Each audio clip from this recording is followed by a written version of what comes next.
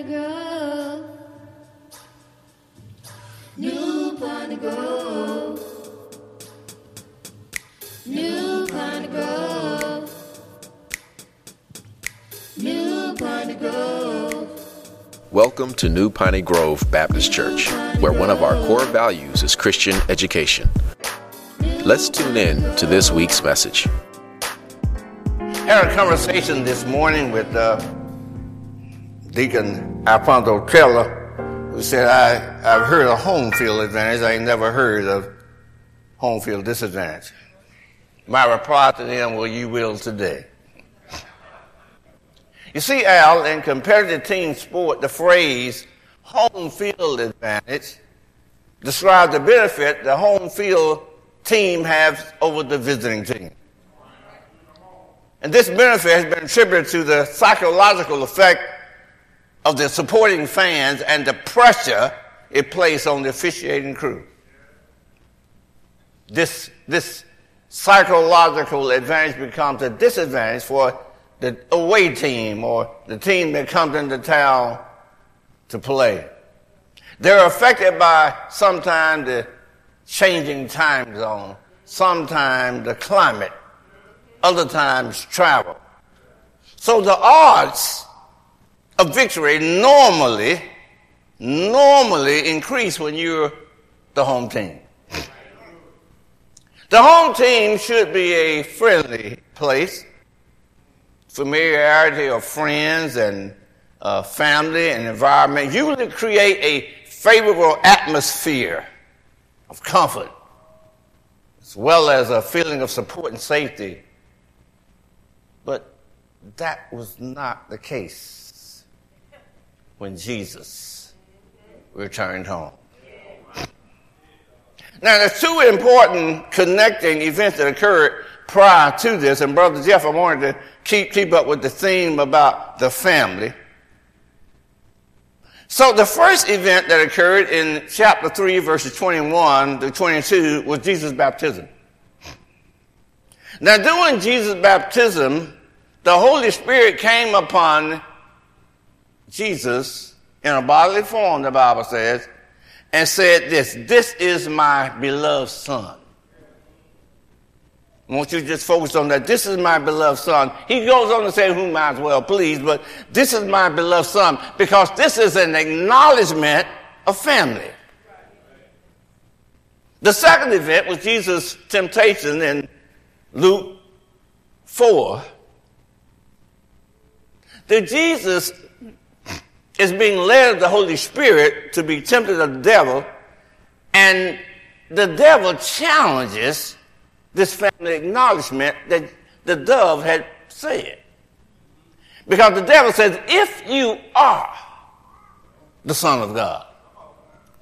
So you have, this is my beloved Son, which is a family acknowledgement, and if you are the Son of God, which is a family challenge. But in between these two connecting events is something that's also important. In Luke chapter 3, verses 23 through 36, we find a list of genealogy that Luke's write, and it's 76 names. And these 76 names connect Jesus to God. The key phrase is like Jesus, supposed to be the son of Joseph. And it ends with Adam, who's the son of God. So again, this is a family connection. And right after this, that's when the devil challenges start. After the challenge where Jesus was successful, he started his earthly ministry. His earthly ministry started in a region known as Galilee, and the Spirit of God empowered Jesus throughout his ministry, and people began to know of him, and his fame spread. And our text will take in then on Luke 4, verse 16. As Deacon Calvin Rome told you, this is the English Standard Version. So look with me as we look at verse 16, chapter 4. And he, talking about Jesus, came to Nazareth, where he had been brought up. And as it was his custom, he went into the synagogue on the Sabbath day, and he stood up to read. Tell you a little bit about the city of Nazareth, located in the lower part of Galilee. It was an isolated community with a small community, mostly blue-collar or labor-type workers. Most outsiders viewed the city of Nazareth as inferior compared to cities like Jerusalem. And thus the citizens of Nazareth were looked down upon. But the acknowledgement of Jesus at his baptism began to change things. You see, the man that baptized Jesus was well known and well respected. So when John the Baptist says that the one who's coming after me is greater than me, I'm not even worthy to tie his shoes, that caused people to shift their focus and their attention away from John the Baptist toward Jesus. People began to come in groves to hear him. But Jesus still was from Nazareth. That made some who were hesitant to follow him because he was from Nazareth. And see, the Gospel of John records an example of this negativity and how people perceive those citizens of Nazareth. John chapter 1, I believe, verse 43. The next day, Jesus decided to go to Galilee. He found Philip and said to him, "Follow me." Now, Philip was from Bethsaida, the city of Andrew and Peter. Philip found Nathanael and said to him, "We have found him of whom Moses in the law and also the prophet wrote, Jesus of Nazareth, the son of Joseph." Now get this. Verse 46. Nathanael said, "Can any good thing come out of Nazareth?" Philip said, "Come and see." You see, Nazareth was doubtful that Jesus could be the one that the prophet spoke of. Why? Because he was from Nazareth. It was only after Nathanael had a personal encounter and experience with God, and God began to tell him some things that he knew only God could tell him, that he was convinced that Jesus was the Messiah. It wasn't long after this that people began to speak well of the man from Nazareth. See, Jesus was Nazareth hometown boy who made good. Oh, y'all ain't get this. You see, you see, Nazareth was the hood of Galilee. Y'all got it now, right? So when his fame began to spread, the hometown folks were extremely proud. And when they heard Jesus was coming home, I'm sure they made preparation, and they were glad to see him come. And as our text says, on the Sabbath day, Jesus went into the local synagogue. It was a place that was the religious community and also a place of worship. In Jewish culture, it was customary for any distinguished visitor or somebody come back home for you to lead worship. So they asked Jesus to read the scripture. And we find that in verse 17. And the scroll of the prophet Isaiah was given to him. He unrolled the scroll and found the place where it was written. Notice the personal pronoun. The Spirit of the Lord is upon me, because it anointed me to proclaim the good news to the poor. He has sent me to proclaim liberty to the captives and recover the sight of the blind, so to set the liberty those who are oppressed, to proclaim the year of the Lord. He stopped right there. That wasn't all of it, but he stopped right there. He rolled up the scroll and gave it back to the attendant and sat down. And the eyes of all of them in the synagogue was fixed on him. You see, Jesus was given the privilege and opportunity to speak or to expound on what he read. So everyone is anxiously waiting They see what the hometown boy had to say. But what Jesus said shocked not only his hometown, but all of Galilee.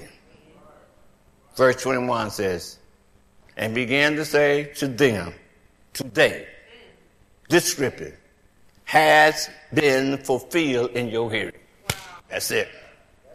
See, this passage that Jesus read told us the coming Messiah. Messiah would be one who was looked upon as a king. He was going to come and bring the Jews back to a position of prominence and power and respect. And they heard him say it, this day, this scripture is fulfilled in your hearing. It appeared that they were impressed the way Jesus said it, but not thrilled about what he said. As they thought about who was saying what he said, apparently they suddenly remembered who was speaking. It's the hometown boy who made good. And now he got the big head. And I can imagine they said something like this. This is Joseph's boy. He grew up down the street. I remember when he went over the club with me. And now he's claiming to be somebody special like the Messiah. That makes him superior to us. Jesus, being God in the flesh, discerned their thinking. He understood what was in their hearts and what was on their mind. And he said to them in verse 23, doubtless you will quote to me this proverb, physician, heal yourself. What we have heard you did in Capernaum, do here in your hometown as well. The hometown folks had heard that Jesus healed. One incident was healing a respected, highfalutin individual called nobleman by the Bible, healed his son in Capernaum. And this nobleman personally traveled all the way to a city called Cana to find Jesus. Now, Canaan is a place where Jesus turned the water into wine. So the hometown folks probably heard about this as well. And it's very possible that they heard about a whole bunch of other things that Jesus had done that was miraculous. But none of these miracles were done in Nazareth. They had just heard about it. That was all they had heard about. But now you're in the hometown, we want to see something. The only thing we experience is you reading the scriptures. And we heard you claim to be the Messiah. But we ain't seen nothing. But what the hometown folks heard was better than any miracle Jesus had performed. You see, it was in their presence, his family and his hometown, where he first acknowledged his divine purpose. And they should have been proud. See, every Jewish community would have been proud to have the honor of having the Messiah coming from their hometown, especially Nazareth. I can imagine in my mind Jesus was probably disappointed and maybe even been hurt. His hometown people had rejected him and his message. So verse 24 shows us his reply. He said, truly I say to you, no prophet is accepted in his hometown. Jesus had performed many miracles throughout Galilee, but Jesus' hometown family could not accept him as the Messiah. Therefore, Jesus could not, and Jesus would not perform any miracles in his hometown because of their unbelief. So Jesus gave them two lessons from history using the Old Testament as his source. verse 25. But in truth, I tell you, there were many widows in Israel in the day of Elijah, when the heaven was shut up 3 years and 6 months, and a great famine came over the land. And Elijah was sent to none of them, but only to Zarephath in the land of Sidon, to a woman who was a widow. Example 1. Example 2, verse 27. And there were many lepers in Israel in the time of Elijah, prophet Elisha, and none of them was cleansed, only Naaman the Syrian. God did not provide for any widow during the time of the famine because of the nation's lack of trust. God only cleansed one leper, or he did not cleanse any lepers in Israel because of the nation's disbelief or disobedience. God's people had turned to idol gods, and they had rejected God's prophet's message of repentance. You see, the widow of Zarephath and Naaman the Syrians followed the prophet's instruction. Israel did not. The widow faced starvation while Naaman faced isolation. But both were willing to do what the prophet said in spite of the situation. See, the widow only had a little bit. She was going to take it and die, and the prophet came and said, go and fix me a cake first. She said, I ain't got but a little flour and a little oil. He said, I know, but fix me something first. Didn't make sense, but she did it. And for 3.5 years, that little oil and that little flour kept coming. Naaman, highfalutin general, all he had to do was go dip into some water 7 times. Didn't want to do it at first, but later on he did it. But Israel remained hard-headed. Jesus' example hit at the heart.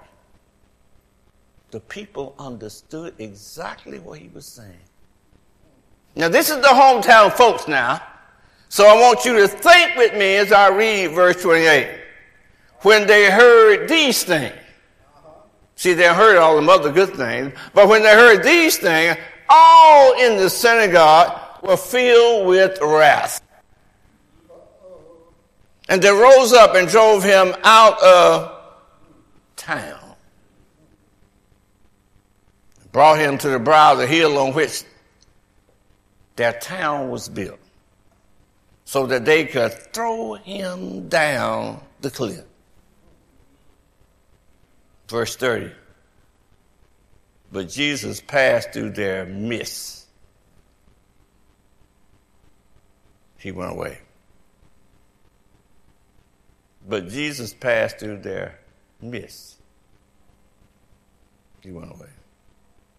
But Jesus passing through their midst went away. Y'all hold that thought. See, the words of Jesus was so offensive to the hometown folks, they wanted to kill him. The same one that they were so proud of earlier now has become a disgrace to them.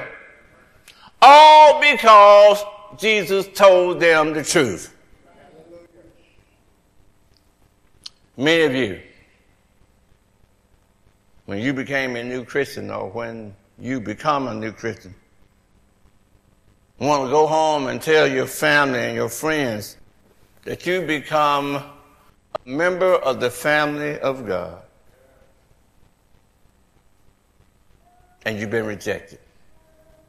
Or you will be rejected. Some family members will be so incensed that they're going to try to kill your character.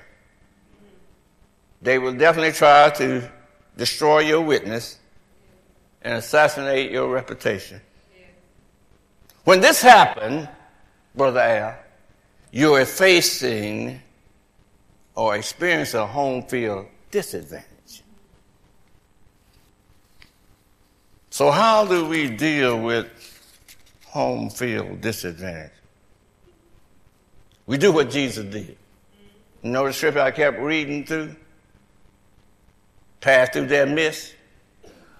Just change that midst to mess. Pass through their mess. Avoid being consumed by their mess. And just leave. Bible says don't cast your pearls among swine. I know they're your home folk. I know you love them, but pass through their mess. Just leave. See, after Jesus left his hometown, his ministry really took off, okay? He did great works. Let me name you some of the things he did. He healed the sick. He gave sight to the blind. He caused the lame to walk. He cleansed the leper, and he raised the dead. Yes, this boy who grew up in the hood of Nazareth became an embarrassment to his hometown folks. And this embarrassment increased when Jesus was crucified. According to John 19:9, in mockery, the governor Pontius Pilate placed a sign above the head of Jesus that stated his crime and why he was being condemned to death. You know what that sign said? Jesus of Nazareth, the King of the Jews.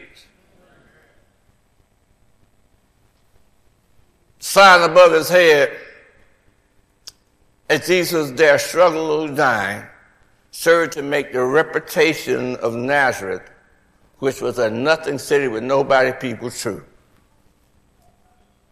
But that only lasted, Paul, 3 days. I think y'all missed that.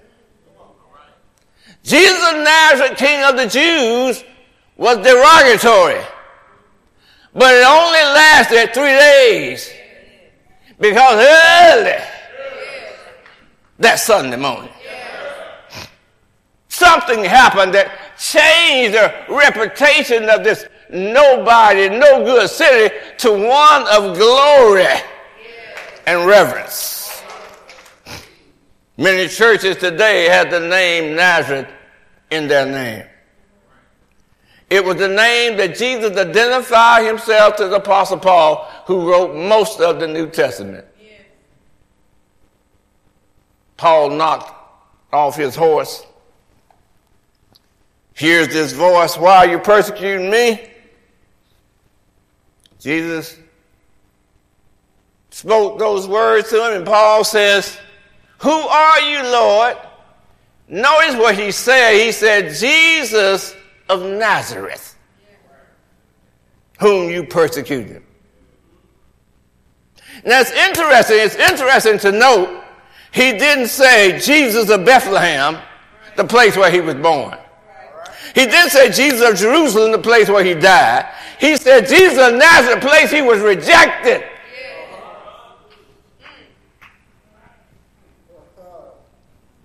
So, if you are rejected by your family,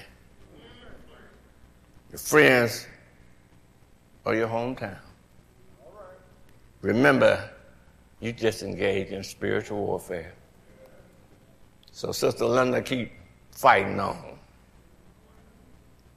Remember, if Jesus were rejected, you also will be rejected.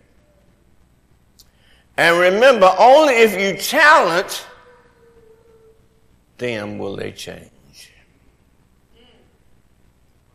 See, one day Jesus is coming back to set up his kingdom.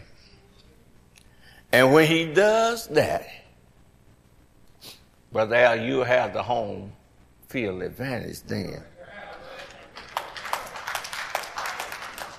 But until Jesus come back, this world is not your home. You ain't going to have no advantage of this. You got to learn to fight on. No matter what they say about you, I'm a soldier in the army of the Lord. And I will fight. If I die, I'm going to die in the army of the Lord.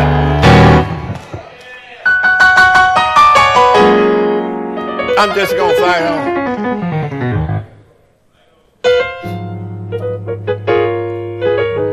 But you got to remember one thing. When you go to a sporting event, the home team normally is on one side, And the visiting team is normally on the other. Home team normally wear one color. The visiting team normally wear another. You better make sure you're on the right side and you wearing the right color.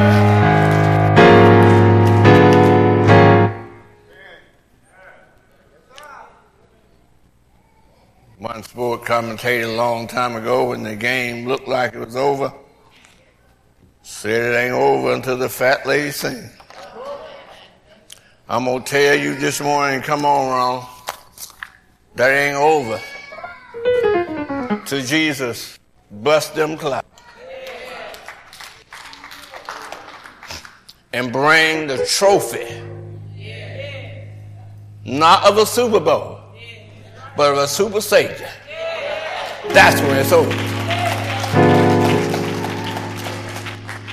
Let us stand. Thanks for listening. We pray that you have been blessed by the message. Visit us on the web at npgbc.org